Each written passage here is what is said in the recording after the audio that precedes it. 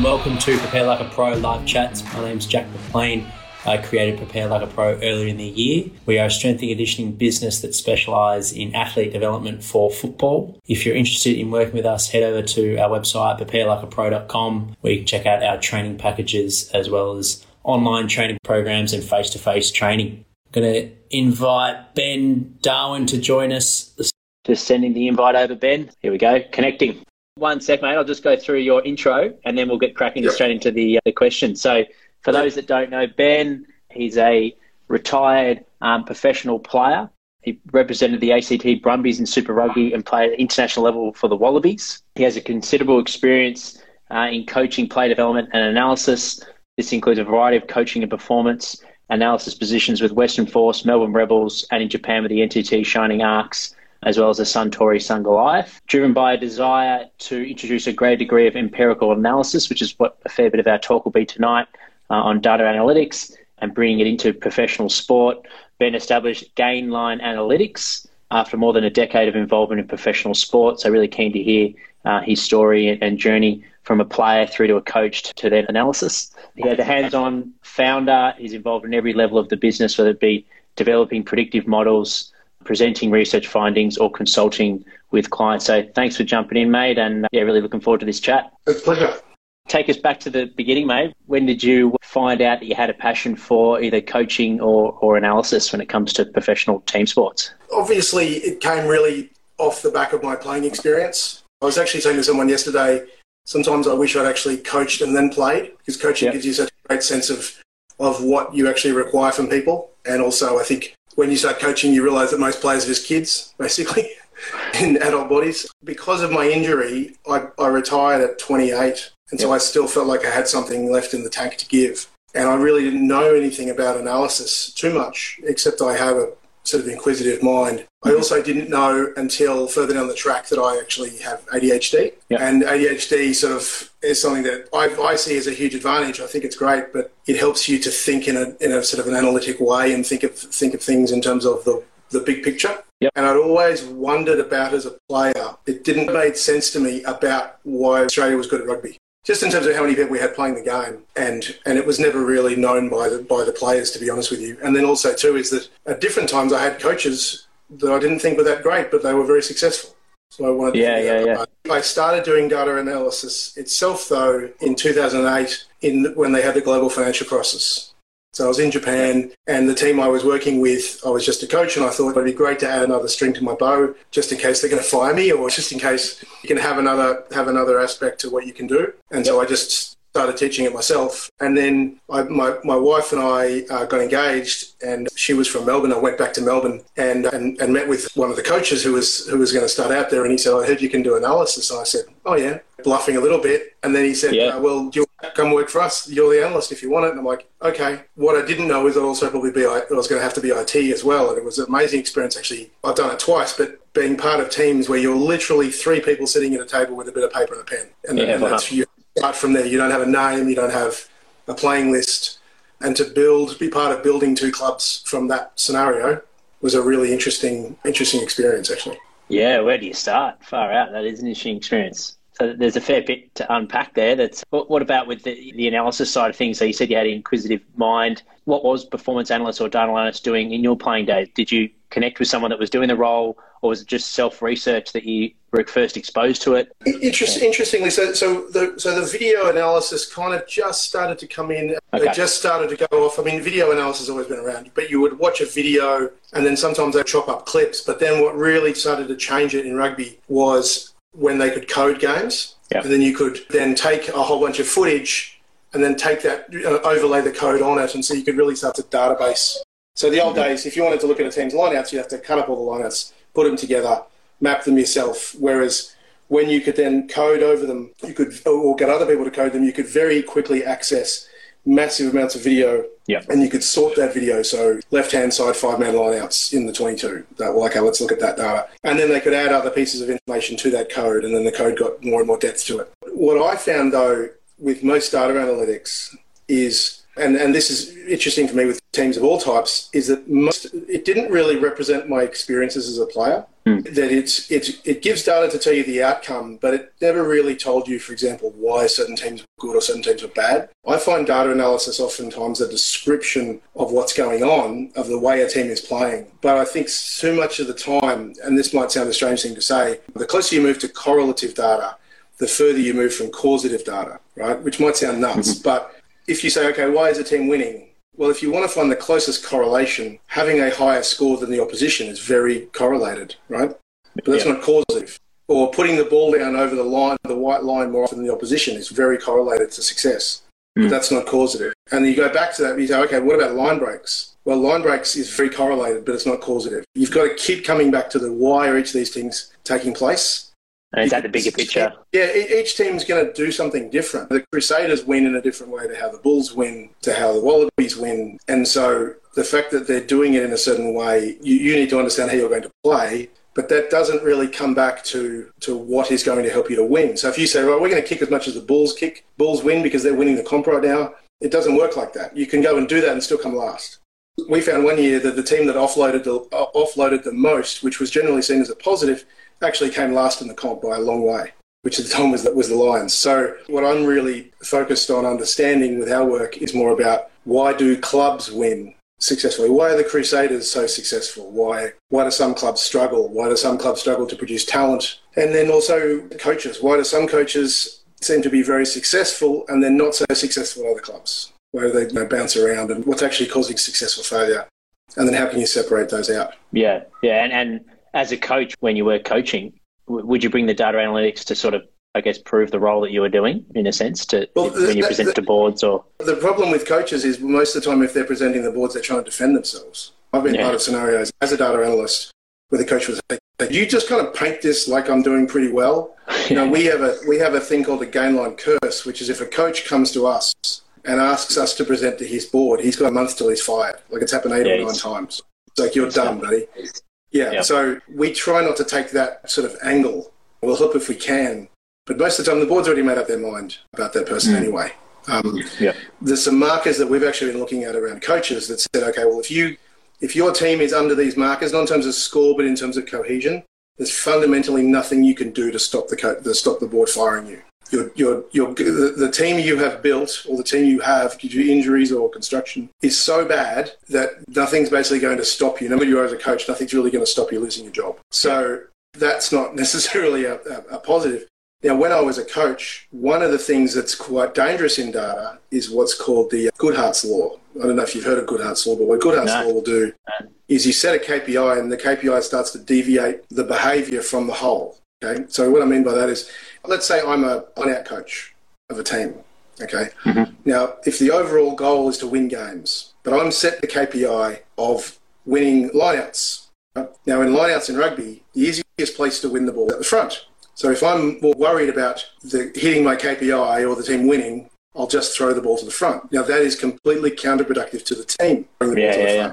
But I've seen it happen where a coach will basically direct the players to do a certain aspect, which will make sure he hits his target, but will be to the detriment of the whole, right? Yep. So in Victoria, one thing that happened with the police was the police were set a KPI by the government of hitting 1.5 million breath tests every year, right? Now, the problem is they're a completely unachievable marker. So what they would do is go and do the breath tests, and then when they finish, sit around as police and do 1,000 breath tests together. But it would be them blowing in the breath. The overall goal of police is to protect and serve. You're not doing that whilst you're sitting around in a circle. And even the leaders were doing it.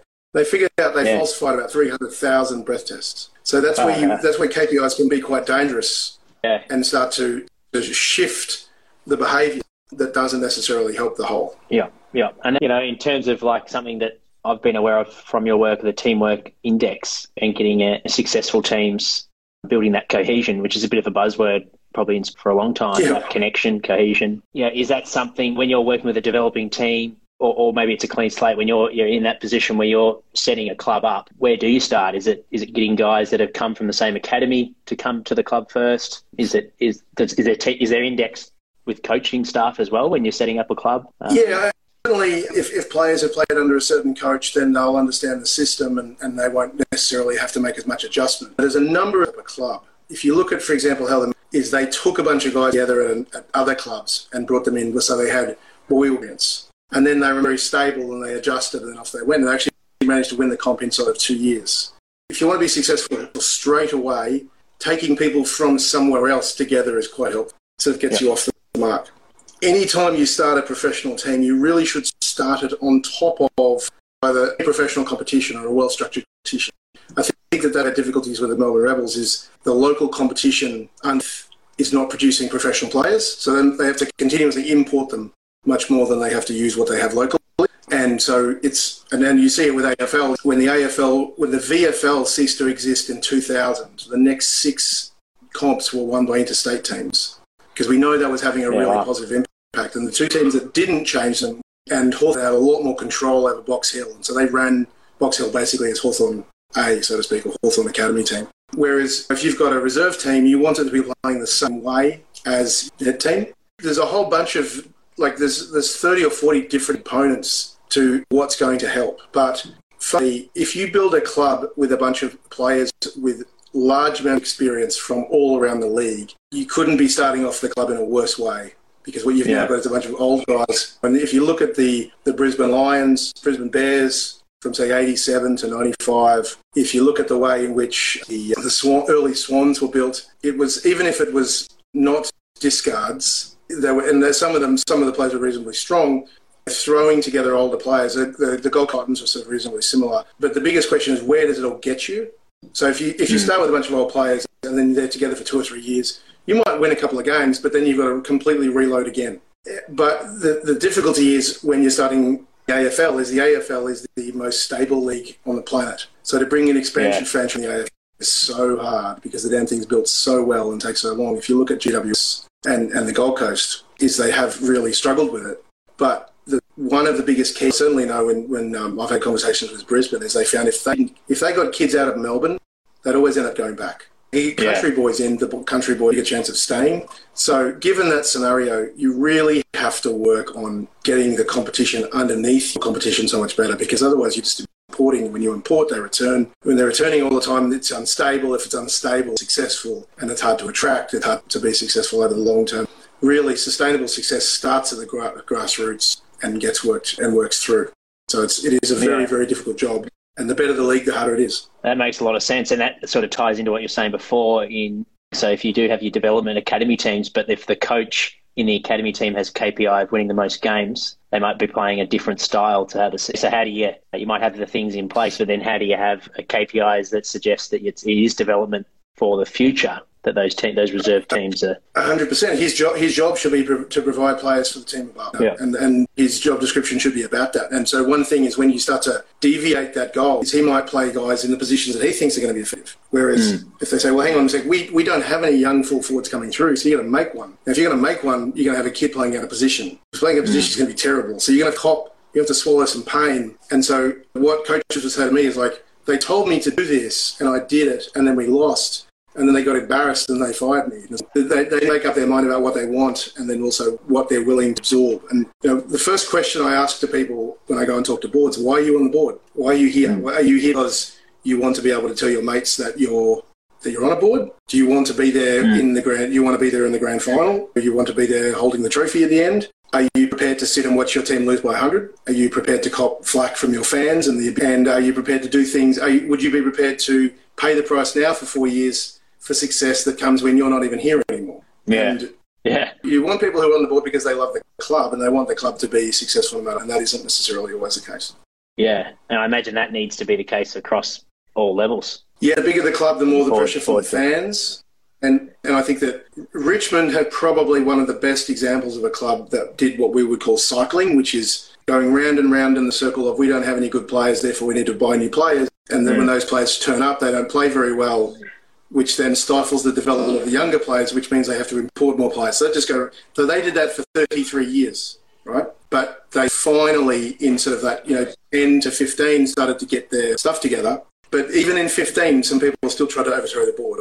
17, they still tried to overthrow the board because the success wasn't coming at the speed they wanted. And yet they didn't do that and they won the comp. Imagine a universe where they did overthrow the board and they did win. Imagine if they then won the comp the year they overthrew the board. Like, how would that look? But they've stuck strong. The same thing happened in, I think, '07. They almost fired Bomber Tom before they won 3 of the next 5 titles. And so what I find with coaching is that it's quite a rare scenario where you have people unable to judge somebody's task. So you have boards theoretically judging the ability of a coach to be successful when they really fundamentally have no notion of what success looks like or whether they're actually good at their job. And we'll find with boards that generally sit back while they're winning and they'll say, just go talk to them, go talk to the coaches, and we'll say, well, are you judging the coach? If he loses by 50 this weekend, is that appropriate or not? And I think we certainly found that there's a great podcast called Sacked, and we basically went through each coach that was sacked from his job and found most of the time that coach was winning the same or more games than he should have. Is it boards having objective data? What do you think? How can this be done more successfully rather than it being, sort of reacting to emotions, I guess, or however it's been done in the past? What's the way forward? My experience of it, there's a great term actually in economics which is called attribution bias. Yep. Okay, and attribution bias is saying that when somebody is performing in a certain way, we tend to contribute that to the individual rather than to the mass. Okay. When somebody is playing very well for their team, they'll say, well, what a genius, he's the greatest player we've ever seen. So if you look at, for example, the rugby league this year, Nathan Cleary played very, very well for Penrith. People saying he's some of the greatest young players in the history of the game. Yeah. Should have won the Dally M. And then he plays for New South Wales like it's breakfast. Everyone's saying, well, maybe he's too young, maybe he's not experienced enough, maybe it's a hangover or whatever. But actually, both of those things were very predictable. The Penrith Panthers are the number 2 cohesion team in the comp. They came second. With New South Wales, they had a spine that had basically never played together. They had people playing out of position all over the shop. And so therefore, it's very hard for him to direct play in the same way as he did at Penrith, where he played with most of that spine since he was 13 years of age. Yeah, well. So he's neither of the two. He's neither a genius nor is he extraordinarily terrible. But what needs to be understood is the context. Mm. So when they're playing well, what is the context? When they're playing badly, what is the context? And so the other thing that we find is you don't have to change a team by a lot to change it dramatically. A rugby league team, you only have to make 3 changes to the team to change it by half in the way that we look at the teams. Yes. Now, that may sound completely nuts because 2 or 3 is only 27%, but we actually find it more like 60 or 70%. You change 3 or 4 players and it changes everything dramatically because of the way the mathematics of relationships works. Yeah. And so it's really a case of that understanding when that change has taken place and whether it's made you better or made you worse, and then understanding the context of the individual when they do very well. And a really simple thing, if I could give you an example, we see it in rugby. In Sydney, the rugby system is dominated by private schools. And at the end of each year, they have a representational game where, a couple of the private schools will form a team. And one's called the GPS team and one's called the CAS. And they'll have another one which is called Combined High Schools. So the GPS comes from 9 schools, the CAS comes from 6, and the CHS comes from, let's say, 300 schools. Yeah. Who do you think wins more regularly? Is the CAS overperforms, GPS performs very well, and CHS generally get annihilated. Mm. Now, you're throwing those boys together, and generally they have large scores put on them, but that doesn't mean they're bad players. But a lot of those guys then say, well, I'm never going to make it because I'm not a good player, without understanding the context of that scenario, which is that CAS is overperforming, and then a lot of those guys get picked for the state, and then a lot of the CHS boys sort of never play any further than that, and it's a real shame. And so when you're looking at a player, you need to look at the context. Is he playing the position he's always played? Is he playing with the people he's always played with? What is he up against? Have they all played together? There's a whole range of different scenarios. Interestingly, we found if you want to really ruin the performance of an individual team, change their jersey. That completely stuffs them, particularly if it's not the jersey they're used to. I think we found that the attack performance of a team in rugby union, rugby league drops by 30 to 35% when you change their jersey. Well, what happens is, and I asked a bunch of players, and they said, well, you go to pass to your teammate because you're just looking for a colour, right? Yeah. So that's not the right colour. So in the Sydney Comp, for example, this year, the Gordon Club won every single game they had all year, except when they played in a completely different jersey and they lost like 22-0. Yeah. They were just a completely different side. But interestingly, the defence is not affected by it at all. So the average league and union game is 21-19 to the home team, and the outcome when you change the jersey is like 13-19 on average. Because you're very poor at attack, but you continue to do well. Because when you're defending, you defend together, looking at the opposition. When you attack, you need to connect with your teammates. So it's a tiny little thing, but it's amazing how there's a lot of stuff in sport that people will say this is what made the difference. Yeah, they have a culture. Or there's a great example of this in rugby. Is in 1999, the French rugby team beat the All Blacks, and 2 nights before it, they were out drinking together. Okay, now when teams, because they won, they said that was a stroke of genius and it brought them together as a group, and therefore the drinking was the reason they won. If they'd lost, they did the same thing with the Broncos a couple of years. When the Broncos lost, they said, well, they were out drinking together 2 nights before, they weren't taking it seriously. Yeah. People will take anything that they can and make it the reason they want to. And what we're trying to do is to provide some objective data around what makes a difference. Like, if we take S&C, for example, how much of a difference does taking a team to altitude make in pre-season in the AFL? Not a lot. Right. And I mean, I've heard different versions of it, but one of the versions I heard was it's almost entirely anecdotal. Yeah. And it also makes people placebo. Yeah. And if you look at, I had some great chats actually with Jimmy from Geelong. His name's completely, you can probably help me with this one, the player who had the beard for the very long time from Geelong Football Club. Anyway, player Bartel. Bartel, yeah.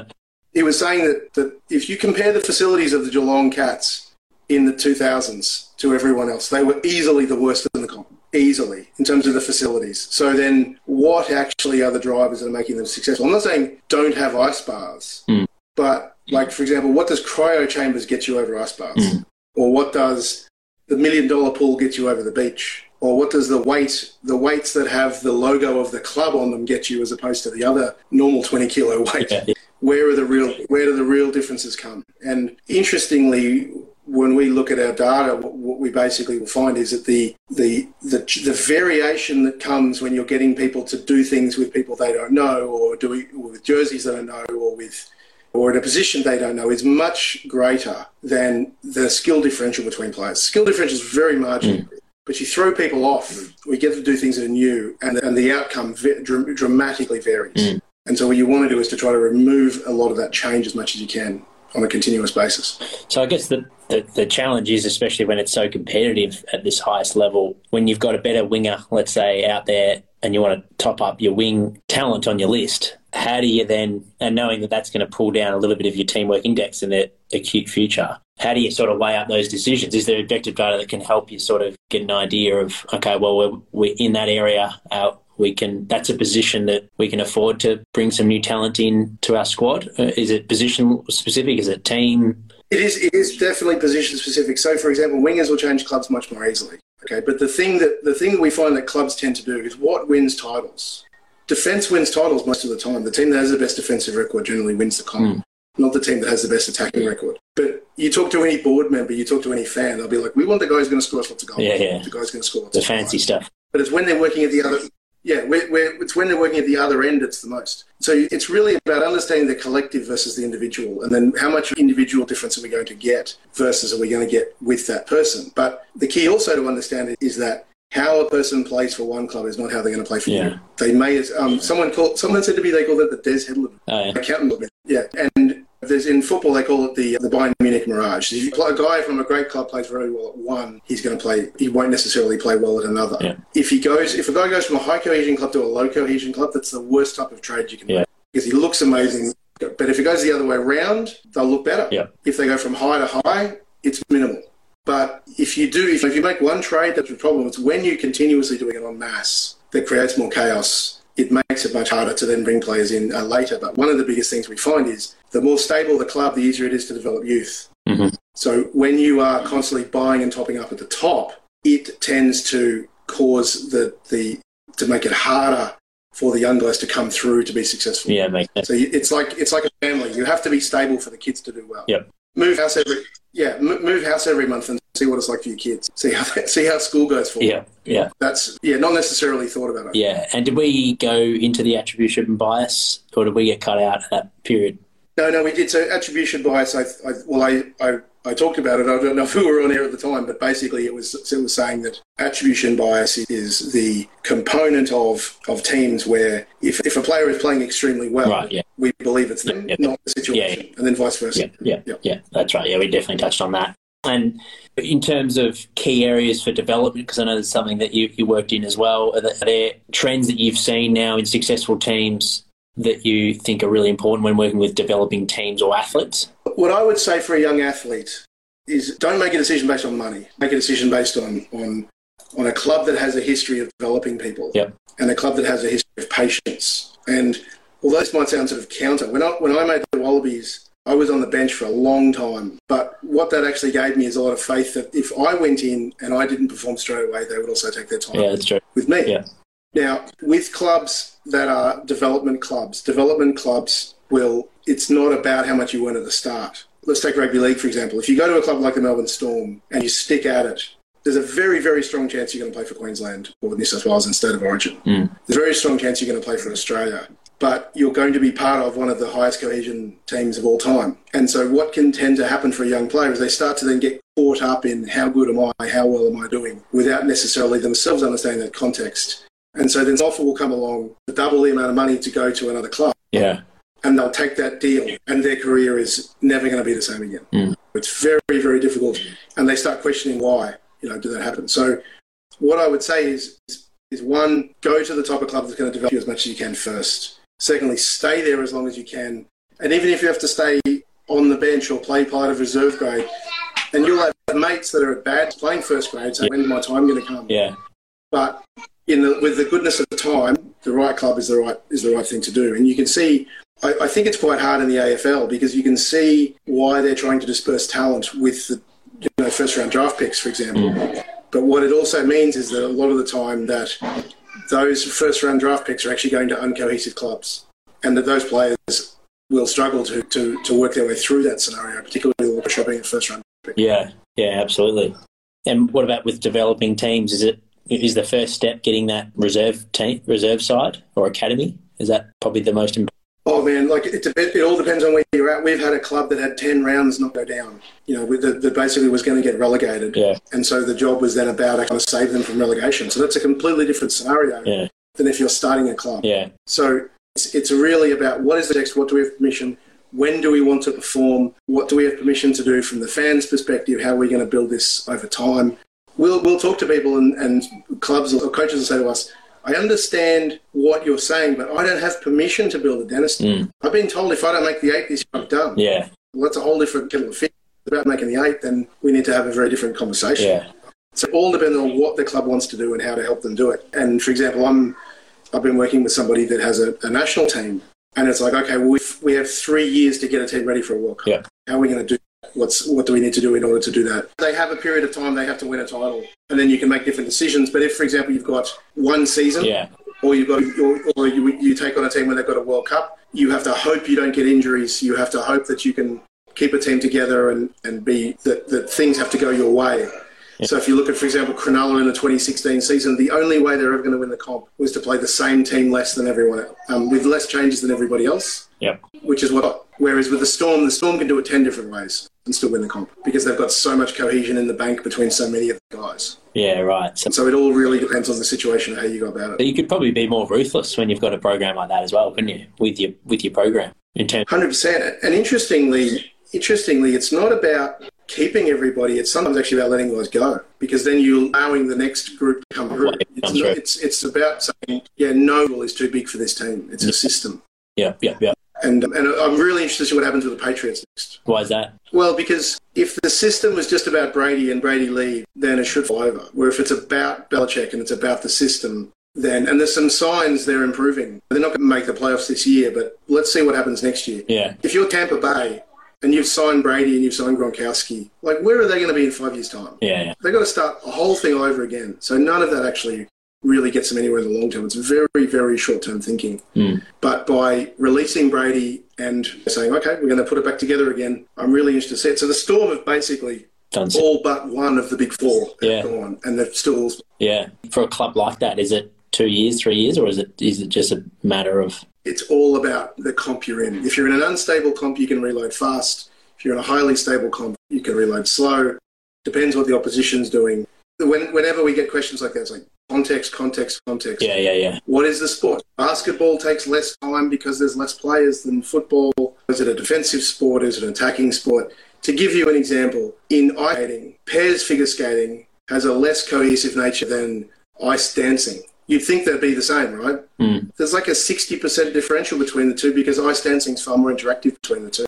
So how long would it take a pair to reload and be successful in ice dancing? No one's ever done it and won. a gold medal or a world championship. In pairs figure skating, 4 years is what it would take. Those two sports are pretty similar. I didn't even know there was a pairs figure skating versus ice dancing. Yeah. But they have a massive differential between the two. So how long is a piece of string is the answer to that question. Of course, yeah. And that makes sense. So as I'm hearing you explain it, it depends on the time within the league as well. Because if everyone else is going through a bit of a rebuild, when you're going through a rebuild, you just timed it perfectly. Essendon 1993 was the best example of that I've ever seen. Right. Their markers weren't great, but everyone else's were bad. They just capitalised. They had no injuries. They just fell through and won it. Everything lined up in terms of the opposition they played. They didn't overperform. They weren't in the comp, but they won the comp. Yeah. And is there any way you can have any analysis to that? Or is that just... We've analysed every single game. What they can't do is they can't control the draw. Yeah. You can't control the opposition put against you. You just have to, the better you are, the better you're put together, the more chance you have of lucking out. Yeah. I mean, you can't pick your team after they pick their team to match up against them. So you just basically have to build a system that's going to work and hope to God you don't get injuries. And that happens. But you want to build the system that is going to be the most lucky, so to speak. Yeah. And for Essendon, that was only ever going to happen one way, whereas like with Brisbane, when they were at their height, they could have happened 50 different ways. Yeah. That team was going to win by default. Other teams, they're going to win only all of the wheels of the holes in the cheese line up in the right way. Yeah. And so it does occur, but you just have to hope for the best. Fantastic. Well, that makes sense, mate. Well, we'll wrap it up before we're cut out again, which it looks like it probably has now. But thanks heaps for your time, Ben. And thanks for everyone that joined us. Thanks, Ben.